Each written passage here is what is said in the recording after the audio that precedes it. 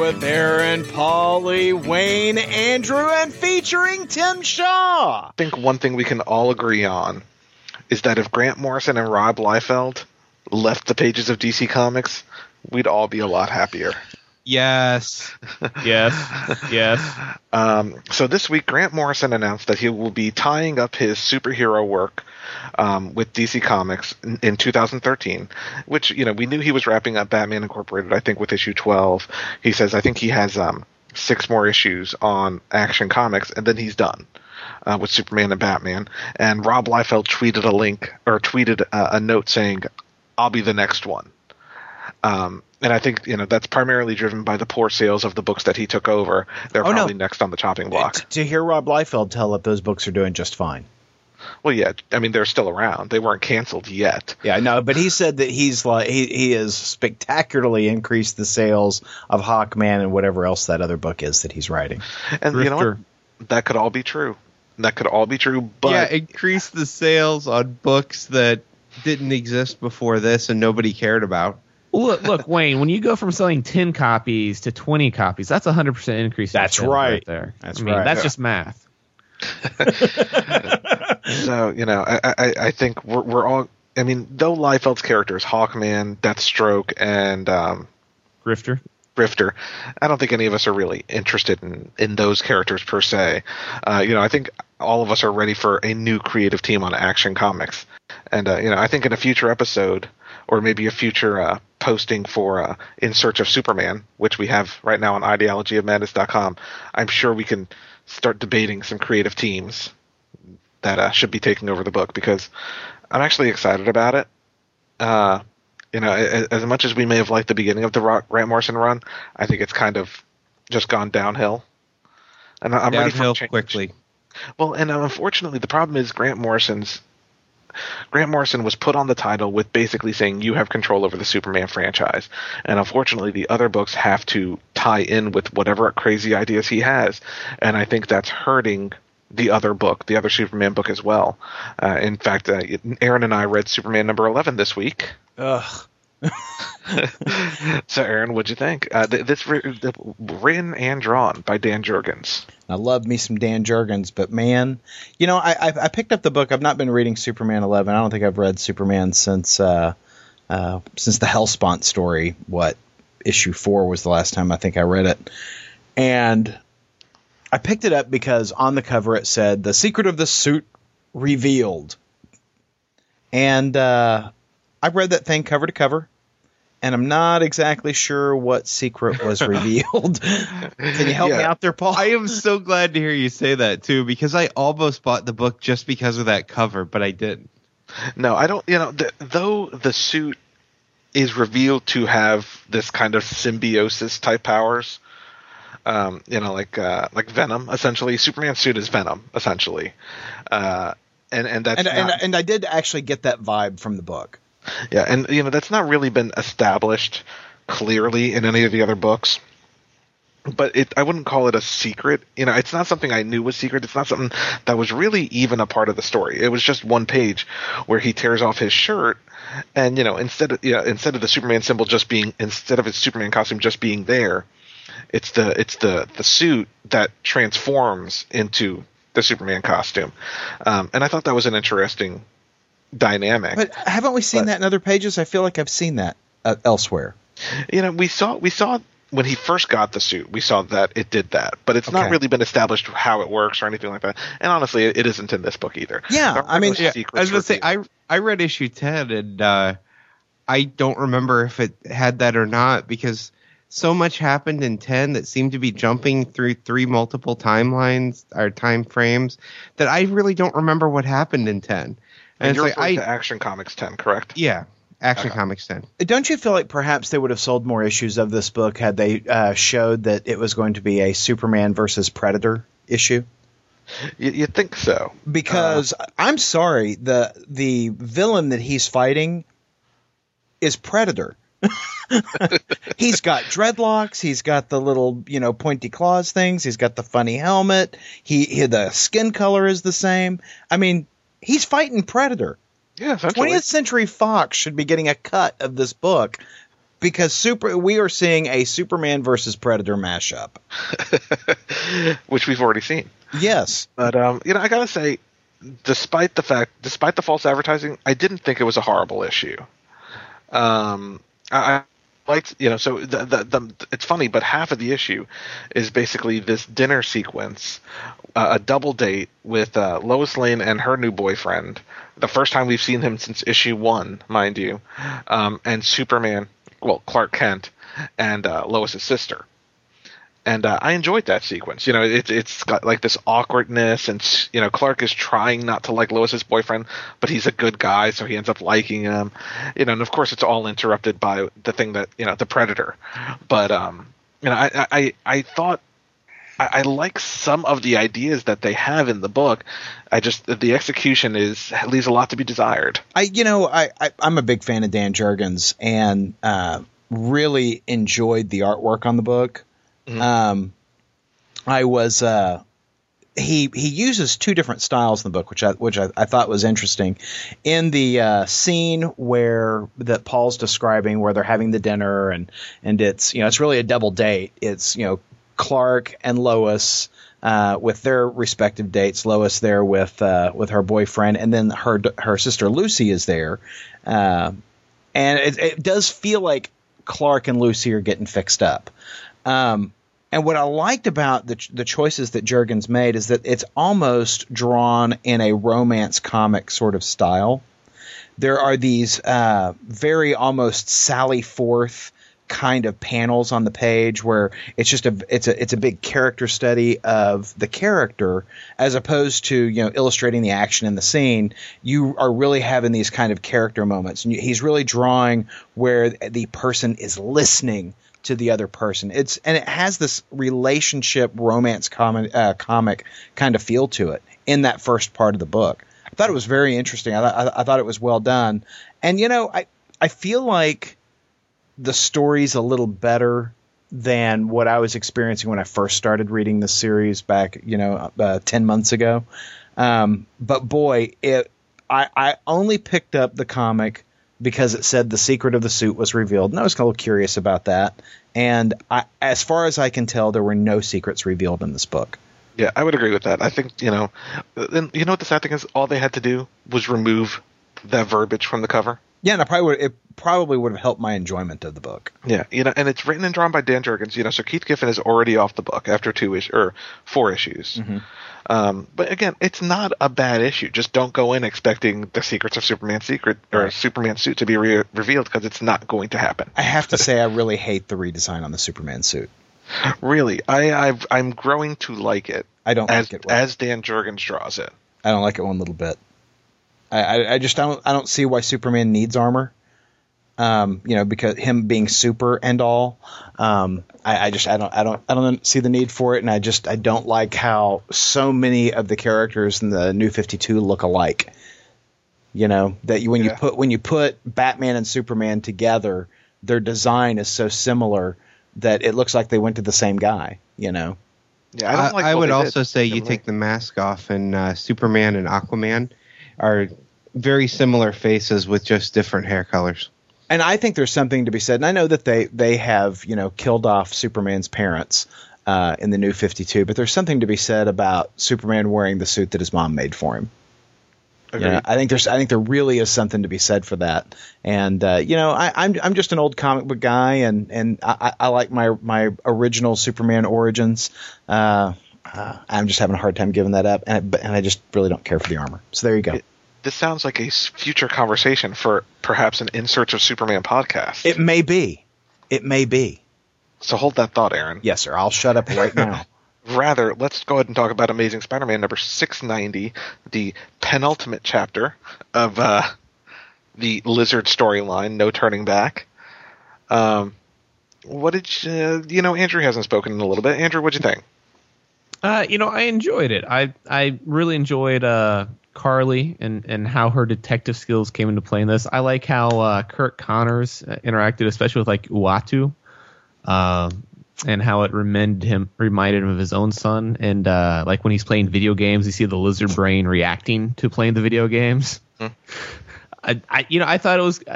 I thought the down part was the Spider-Man and Mobius fight. It went on a little long. Yeah, it went on a little long. We really had gotten over that in the last issue. They could have just started this one with him webbing him up, winning and moving on, and I would have been fine with that. That dragged for me. That took away some enjoyment of it. But everything to do with the lizards back at Horizon Labs, I guess that's it. Maybe that's why I'm kind of stumbling for words here. The parts I enjoyed about this, all I do with the lizard. Mm-hmm. All the stuff that Spider-Man in, I didn't really care for. That stupid Spider-Man ruining his own book. They shouldn't call it Amazing Spider-Man. They should call it Stupid Spider-Man. Okay, so but the whole storyline with Kirk Connors back at Horizon Labs, I really enjoyed. I loved everything that happened at Horizon Labs. Well, yeah, I have one qualm. You think they could have shown him going through a little more pain when he sliced off his arm 3 times in the same issue. I love how he keeps, he's testing the serum. Oh, this didn't work. Let's try it on this guy. So he's making these lizards and locking them up in labs. And, this isn't your dad's lizard. This is these guys are all, man eaters. And so, right. He turns Mr. Modell into a lizard and locks him into his lab and turns the next scientist, and so he's got all these different labs with newly created lizards on the serum that's not working, and every time he injects himself he grows that arm back, and he's, damn it, I can't walk out there with this grown arm because people will see, hey, Kirk Connors, aren't you supposed to be missing an arm? And so he keeps cutting them off, and Carly runs into him at the end of the book and says, wasn't it your left arm that you're missing? I laughed out loud. That just cracked me up. Yeah, it really shows her, she is a smart, observant. She is a detective for a reason. And, yeah, you don't have to be Batman, though, to figure that one. Well, it shows, I don't know, but it shows Kirk Connors, he doesn't even try to, deny it. He's just he just stares at his arm, doesn't say anything, yells and runs off. I can just see Batman in that scene. Weren't you supposed to have the other arm off? Yeah. You don't have to be a rocket scientist or Batman to notice that. But other people in the issue didn't notice it before then. It was, and they were rocket scientists. Exactly. Well, it's one of those things that you don't necessarily think about all the time. This movie, we're spent too long talking about the movie. This issue had one scene in it that to me is the epitome of a Spider-Man scene. And that's when he's rushing to Horizon Labs. Everything's closing up, smashes through the window, and he's like, all right, I'm here. What's the emergency? And then finds himself surrounded by lizards. He's like, oh, never mind. Kind of self-explanatory. I liked that moment where the cop gave him the jacket. I did like that. I thought that was a nice moment. There were so many true to Spider-Man moments in this issue. I love the issue, personally. Timmy, what'd you think? Timmy's not back. Okay. I did the licensed Avenger Spider-Man. That's who's authority. Do it. I still have the same issues with the art that I had in the previous couple of issues, but I'm looking forward to the end of the storyline. Next issue, 691, and I'm curious as to how they'll wrap it up. Will he go back to being the Lizard? Is Kirk Connors just going to be crazy? Or is someone else going to be the Lizard? Yeah. I'm curious to see where it goes. And I like the conflict. The whole premise of the story is that Shed, the Kirk Connors persona was destroyed by the Lizard, and so here's the Lizard trapped in a human's body, and he's being hit with all of these human senses, human experiences, and so now that he's quote perfected his serum, he's asking himself the question, but do I really want this? Because he's discovered Doritos, and he's discovered music and humor, and video games. Yeah, video games. Yeah, but it was Wii. It couldn't have been Xbox. What the hell? Because it could have been PlayStation Move. I would have liked to have seen the Lizard go, "Ooh, this is Wii and it sucks." I want to be a lizard again. That's right. This Wii is going to drive me back to being a lizard, and then eat Uatu. So I really like the conflict that we've got. And, it's not just a monster story. It's the monster questioning whether or not he wants to go back to being a monster. I love it. I think it's extremely well written.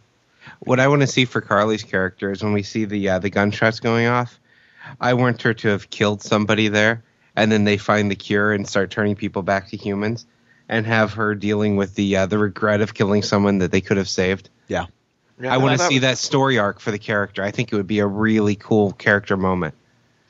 I think that would be pretty dark. Almost as dark as Justice League Dark. Oh, look at that. Look at that. Look at that. Issue 11 came out this week. The third issue in the Jeff Lemire storyline. And Andrew and I are still reading this book. And I don't know about you, Andrew, but I am loving the hell out of this book.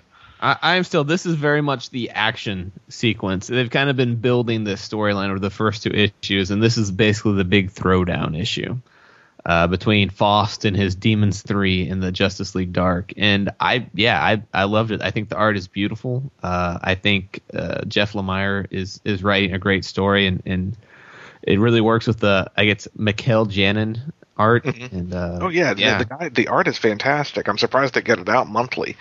No, it's just a really, it's a fantastic book, and Constantine is probably one of the best written characters in DC Comics right now. Well, which is kind of funny. They're writing him as just such a bastard, and it just works so well. It does. I mean, when he first came over to the DC Universe from Vertigo, everyone was complaining about it, but I really think they've used the character well in this storyline. And, I'm on board. As long as Jeff Lemire is writing this book, I'm definitely on board. Well, I love Dr. Mist, how when he's being charged with all this energy and all the little sigils and squiggly lines goes by start to glow with that green light. I love how that looks on the page. Yeah, the art is definitely a selling point on this book. So I mean, it's 3 issues in. I think that if you read them digitally, I believe the first issue of the storyline is probably $1 cheaper now, so it's only $1.99. Pick it up. I highly recommend it. And if you're a Jeff Lemire fan, what I didn't know is he wrote this week's National Comics Eternity, #1. Jeff Lemire wrote it with art by Cully Hamner. Now, Aaron mentioned this in email last night, and I was like, holy shit, how did I not know that was the creative team? I would have picked up the book on Wednesday had I known. Yeah, I didn't know anything about it until I saw a couple of mentions on Twitter. So I bought it last night and read it this morning. I got to tell you, I thought it was a beautiful book. I really enjoyed Cully's artwork on that book. Cully is a talented artist, and we're all on a first-name basis with him, apparently. Absolutely. Aren't we Twitter friends with him through Jake Ekus? Oh, we are. Jake has got a personal relationship with him. We've got a personal relationship with Jake. Ergo, personal relationship with Cully Hamner. Agreed. Yeah.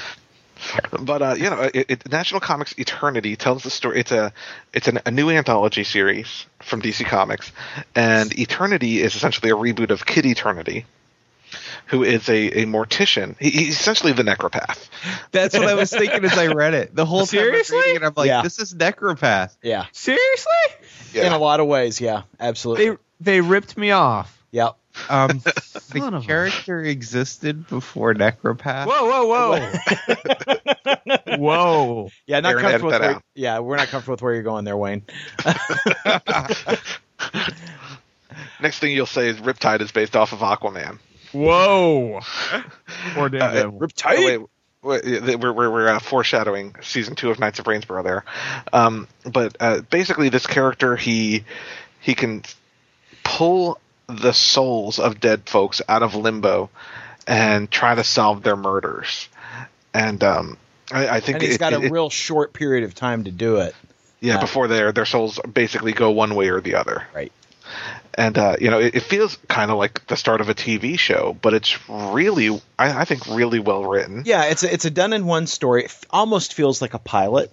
Like you're saying. And this. I wasn't real clear on why there was the National Comics banner across the top of the comic, and because they're not clear on it. And of course, National was the company that DC used to be, but this is going to be a series to feature other aspects in the New 52, guys who don't currently have their own books, and so researchers that we are, we looked up for you, dear listener, that beyond Eternity, you're going to have Madam X, Rose and Thorn, and Looker will each get their own issues. Yeah, I kind of like this idea because there are a lot of characters that are out there that are interesting characters, but I don't want to see a whole series on them. Eternity is kind of one of those. I found the character interesting when he was in Teen Titans at one point, but I don't want to see him as a regular character.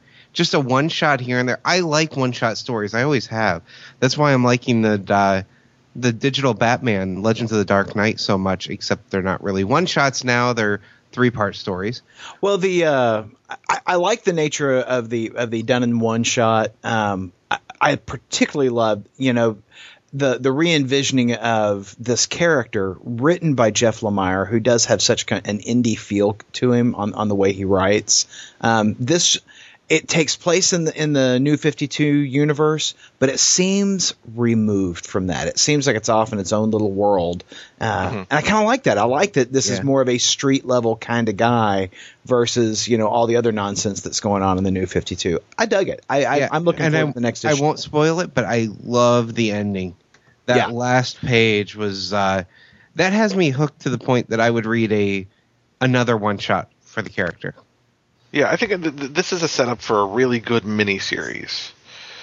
Will they ever? Yeah, and I think it depends on the sales and the fans. But I would read more of this character. Absolutely. Well, I'd read more of this character by Jeff Lemire. Yeah, and Cully Hamner. Yeah, fuck yeah. Yeah, Cully knocked those pages out. Oh yeah, great artist. And the ending, I mean, he owned that last page. I mean, I was just like, oh, yeah, it was just fantastic. I loved it.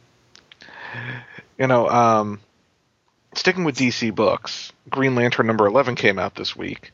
And Tim, you've been awfully quiet for a little while. So why don't you, what'd you think of Green Lantern number 11? So Green Lantern 11, the hype machine was kicked up. We read the Comixology blurb last week. This is Jeff Johns' best work, blah, blah, blah, blah. And I'm a little confused. Now, I haven't been in GL since the New 52. Mm-hmm. So when him and Sinestro are talking about this Third Army thing, or whatever it was, the Guardians are gonna give up on Green Lanterns and they're gonna start their next wave. Mm-hmm. Manhunters were Alpha, Green Lanterns were Beta. They're going into version 3, and then Black Hand shows up, and I'm interested if Black Hand has to do with this Third Army thing. If they're going to reveal that that's part of it, I'm interested. If this is just another subway stop before we finally get to the story that we all want to see, which is the Green Lanterns tossing the Guardians out on their little Smurf asses, I'm not as interested. I don't think Black Hand's going to have anything to do with the Third Army. I don't. I agree. It's the way everything's been set up. It doesn't seem like it's related at all. It's just something that's come up. This is their way to free Black Hand, and now Black Hand's out there. Now, I do think that Black Hand will play a part in the Third Army storyline. I think he's just one more core that the Guardians are going to try to take out, because the Guardians are taking out all of the cores right now. They're positioning and they're moving things behind the scenes, and a lot of that becomes even clearer in New Guardians that I've been reading. But they are essentially attacking every one of the cores simultaneously right now, leading up to this big third wave storyline. I'm pumped for the storyline. I can't wait for it. I hadn't been in Green Lantern before the New 52. But I'm loving every Green Lantern book I'm getting, which is only Green Lantern and New Guardians. But both of them have been great. This is a really pretty book. I think it's well written. I like the interaction between Hal and Sinestro, which you guys have said has basically been the whole Green Lantern run so far. Yeah. But I'm not sure I want to be on board for this. See, I'm on board. This reads like a sequel to Blackest Night. Yeah. It very much feels like this is Blackest Night 2, Electric Boogaloo. Yeah, and I wasn't really digging Blackest Night, so I was until the ending. So I mean, let's hope they can stick the landing on this one. One thing I didn't like was that the Indigo Lanterns changed the connection between the rings. I kind of like that Hal was basically just a puppet of Sinestro for the story. I thought it added a lot to it. Now he seems to be a full Green Lantern again. Yeah.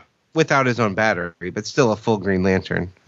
No, I see your point. I don't know. I think I'm wondering how that works because it's not actually a Green Lantern ring.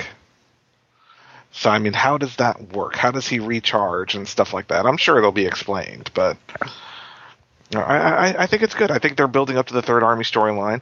And if you enjoyed Blackest Night, but you haven't been on Green Lantern, you may have a couple of questions like Tim, but overall, I think the book is enjoyable. Yeah, and all of the Green Lantern books seem to be building up to this. I mean, I'm not reading Green Lantern Corps, but I have a feeling it's building up to the storyline too, because the 2 Green Lantern books I'm reading are building up to it. So I can only assume that all of them are building into this one huge upcoming story. Yeah, I gotta say, I wouldn't recommend the book if you haven't been on Green Lantern, but I'm intrigued towards what they're building to. So I probably will jump off until you guys give me the high sign that this is finally it for this storyline. So what I recommend is if all of our Green Lantern talk has piqued any interest, at this point, Green Lantern #1 has dropped in price noticeably on Comixology. So any of the new 52 that you didn't pick up at issue 1, grab issue 1 of and give a try to. In digital format, Tim. No. So we talked about comedy earlier in the show. Let's talk about somebody who laughs a lot. That's Before Watchmen comedian number 2. I don't think he opened for Dave Coulier, though. I don't think so either. No. Well, and I felt this was a good book, but I felt it could have been a great book, and just kind of let me down. How so? Well, you have all the seeds of greatness there. You've got the comedian going off to Vietnam. It seems like a great point to show kind of really how broken, and after Kennedy dying in the first issue, how kind of embittered and cynical and murderous he's probably become. And I don't feel like they really got that across. I mean, there are parts I liked about it, but I feel like they didn't. I feel like the Vietnam story was disjointed and didn't really click along. He shows up, he has this meeting, they fake a raid against a drug dealer, which I thought was fantastic. When he cracks up to show that they're really allies now, he's working with the drug dealers now, and but I just. I like the whole kind of plot line that the Vietnam War and the sinking of the U.S. destroyers that pulled America more into the war was all masterminded by this group of military officers and the comedian around this table this one night. But I didn't feel like it was clicking on all cylinders. I didn't feel like it really emphasized how out there he was. And like when they were walking around patrol and they were all talking, I mean, I've never served in the military or Vietnam, but it seems like a bad idea to be walking around the one night talking. That's exactly how it happens. Yeah. I mean, I know we need our exposition to tell the reader what's going on, but I would rather have those panels just quiet as they snuck through, the forest. Well, back when I was in country, that's exactly how that happened. So, well, yeah, that would have been about your age, asshole. I kind of agree with you, Andrew. I mean, I thought it was a good book. It did not jazz me nearly as much as issue 1 did. But I got to tell you what I thought was the superstar standout in this book was the art. And in particular the coloring, the pages, when they're out on patrol, the way the pages are lit with the when you got flares going off in the sky and the gunfights. I love the just very diverse color palette that's used in this book.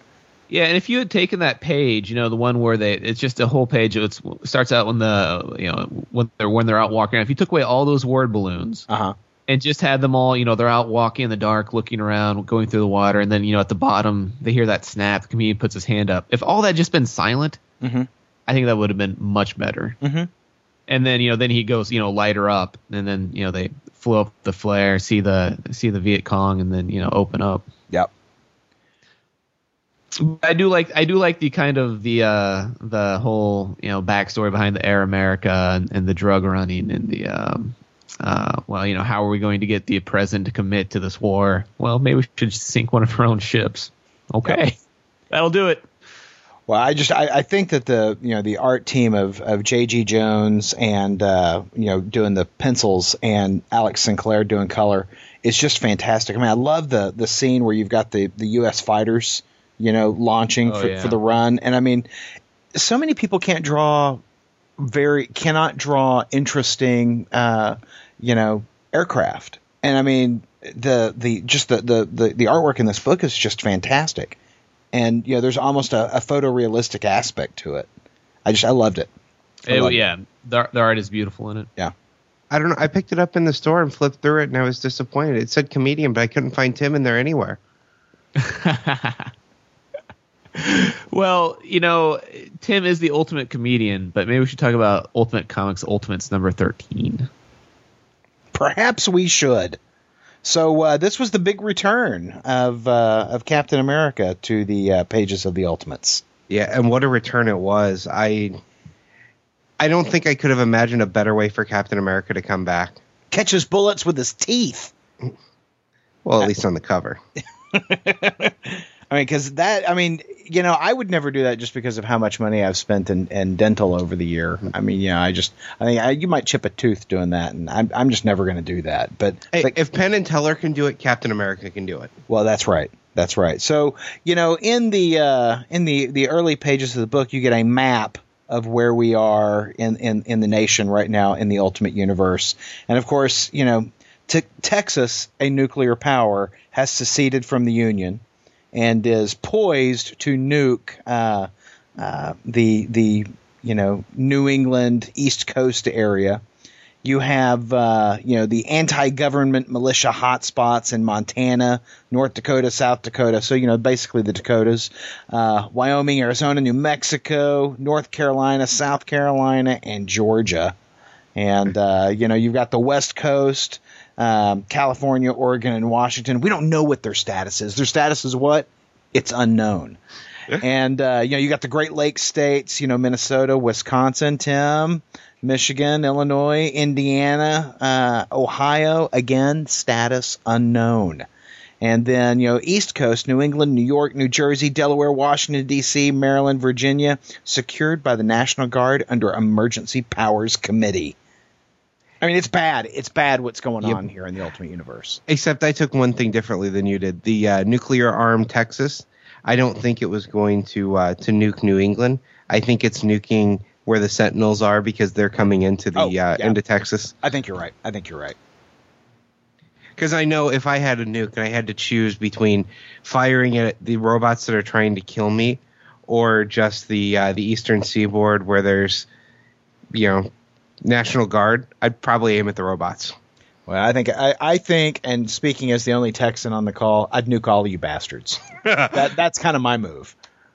But we're not talking about me. We're talking about the Ultimate Universe and Cap's putting the band back together. The disenfranchised Ultimate heroes. Who've really been largely ineffectual during this conflict, see that Captain America has landed in New Mexico and is shoveling out a big serving of whoop ass. And so Iron Man, fetches Thor and they show up and help out. And so the Ultimates are gonna take it back. Yeah, and I love how they handle Captain America's return. He doesn't come back to the Ultimates. He doesn't come back to the government. He sees on TV that militias are killing innocent people, so he just shows up there. Yep. He shows up full costume, extra body armor, loaded to bear, ready to save people. Doesn't make a big fuss about it. Doesn't, go to the press. Doesn't go to anyone. He just shows up and starts taking back the country. Yep. That is Ultimate Captain America to me. Yeah. Oh, so did you like the book? I loved it. I've enjoyed this whole Divided We Fall storyline as it started. Mm-hmm. I like the massive changes they're making in the Ultimate Universe, and I like how all of these books are tying together to set the new direction that we'll have after it. Now, no idea what this direction is going to be, but did you buy this in print or did you just buy it digitally? I bought it in print. Okay. So I think they make a mistake. in the digital version of this comic. In the print comic, there is a full one-page comment from editorial about the story direction in the Ultimates, which, I think is great, and it explains something that I've been a little concerned about, is that they've really not engaged, the Spider-Man, the Ultimate Spider-Man universe in what's going on in the pages of the Ultimates and Ultimate X-Men. You're not seeing it feels like different worlds. Well, they explain that, that's coming in the print book. It is not included in the digital version. And I just think that's a mistake. I don't see any reason why you would exclude that. Yeah, I guess they would. Do they exclude the letters pages in the digital versions too? I've seen them go both ways on that. There's no letters page in this book, so we can't compare. But I've seen them go both ways on that. Like, I'll see it in a number of the Amazing Spider-Man digital versions, but not always. It's like sometimes they include it, sometimes they don't. Walking Dead always includes it, or at least that's been my experience. But so far, like I said, I'm really loving the storyline. I'm liking seeing the U.S. government trying to put itself back together, and that we have Carol Danvers as the new chief of staff because everyone else is dead. Yeah. Just really enjoying this direction. It's the kind of thing we could never see in the regular Marvel universe. They do shakeups, but they wouldn't destroy Washington, D.C. like this. Yeah, no, I really enjoyed it. You rarely see this level of wanton destruction in a regular universe comic book, so it's nice to see it, and I'm curious as to where it's going to go once the dust settles. Yeah, and like I said, I like that Cap is back, so now here comes Tony and Thor. That they're coming out of the woodwork because they saw Cap out there. He didn't call for him; he didn't have to. Right. He just started doing what he needed to do, and they're there. That to me is that's the epitome of the Avengers. It's good stuff. So, a lot we talked about this week. Yeah, this was a fully loaded episode of Funny Books. Is anybody buying Hawkeye #1 next week? Isn't that based on is that regular Hawkeye? Is that movie universe Hawkeye? Well, it's regular Hawkeye. Okay. But I have to tell you something. Oh, here we go. It's the creative team from Immortal Iron Fist. Oh, is it Brubaker and Fraction? It's Fraction and David Aja. Aha! No Brubaker? No Brubaker. Oh, I don't like the sound of that.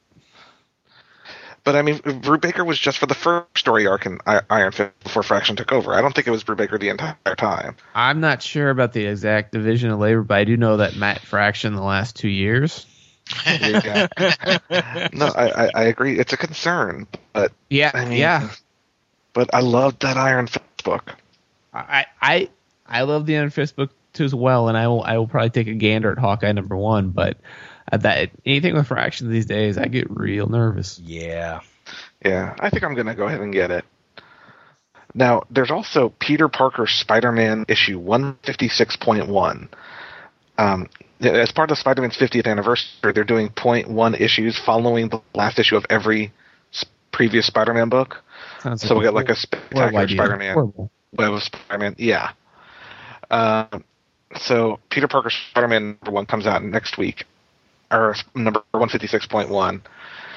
I don't know. What do you guys think? It's written by Roger Stern. Nope.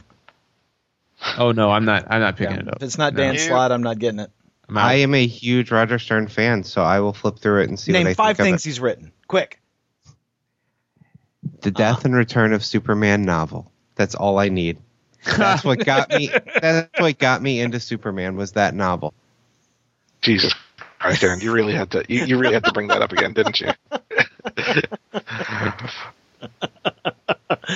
I'm curious about it. I'll flip through it. It's $2.99, and I don't know if it takes place. I don't know if it's kind of one of those things where it's supposed to take place after the first issue, or if it's in modern continuity, or what. That's what I'm wondering about too. Is I don't know what the stories of any of these are, or when they're supposed to take place. So that's why I really need to flip through them.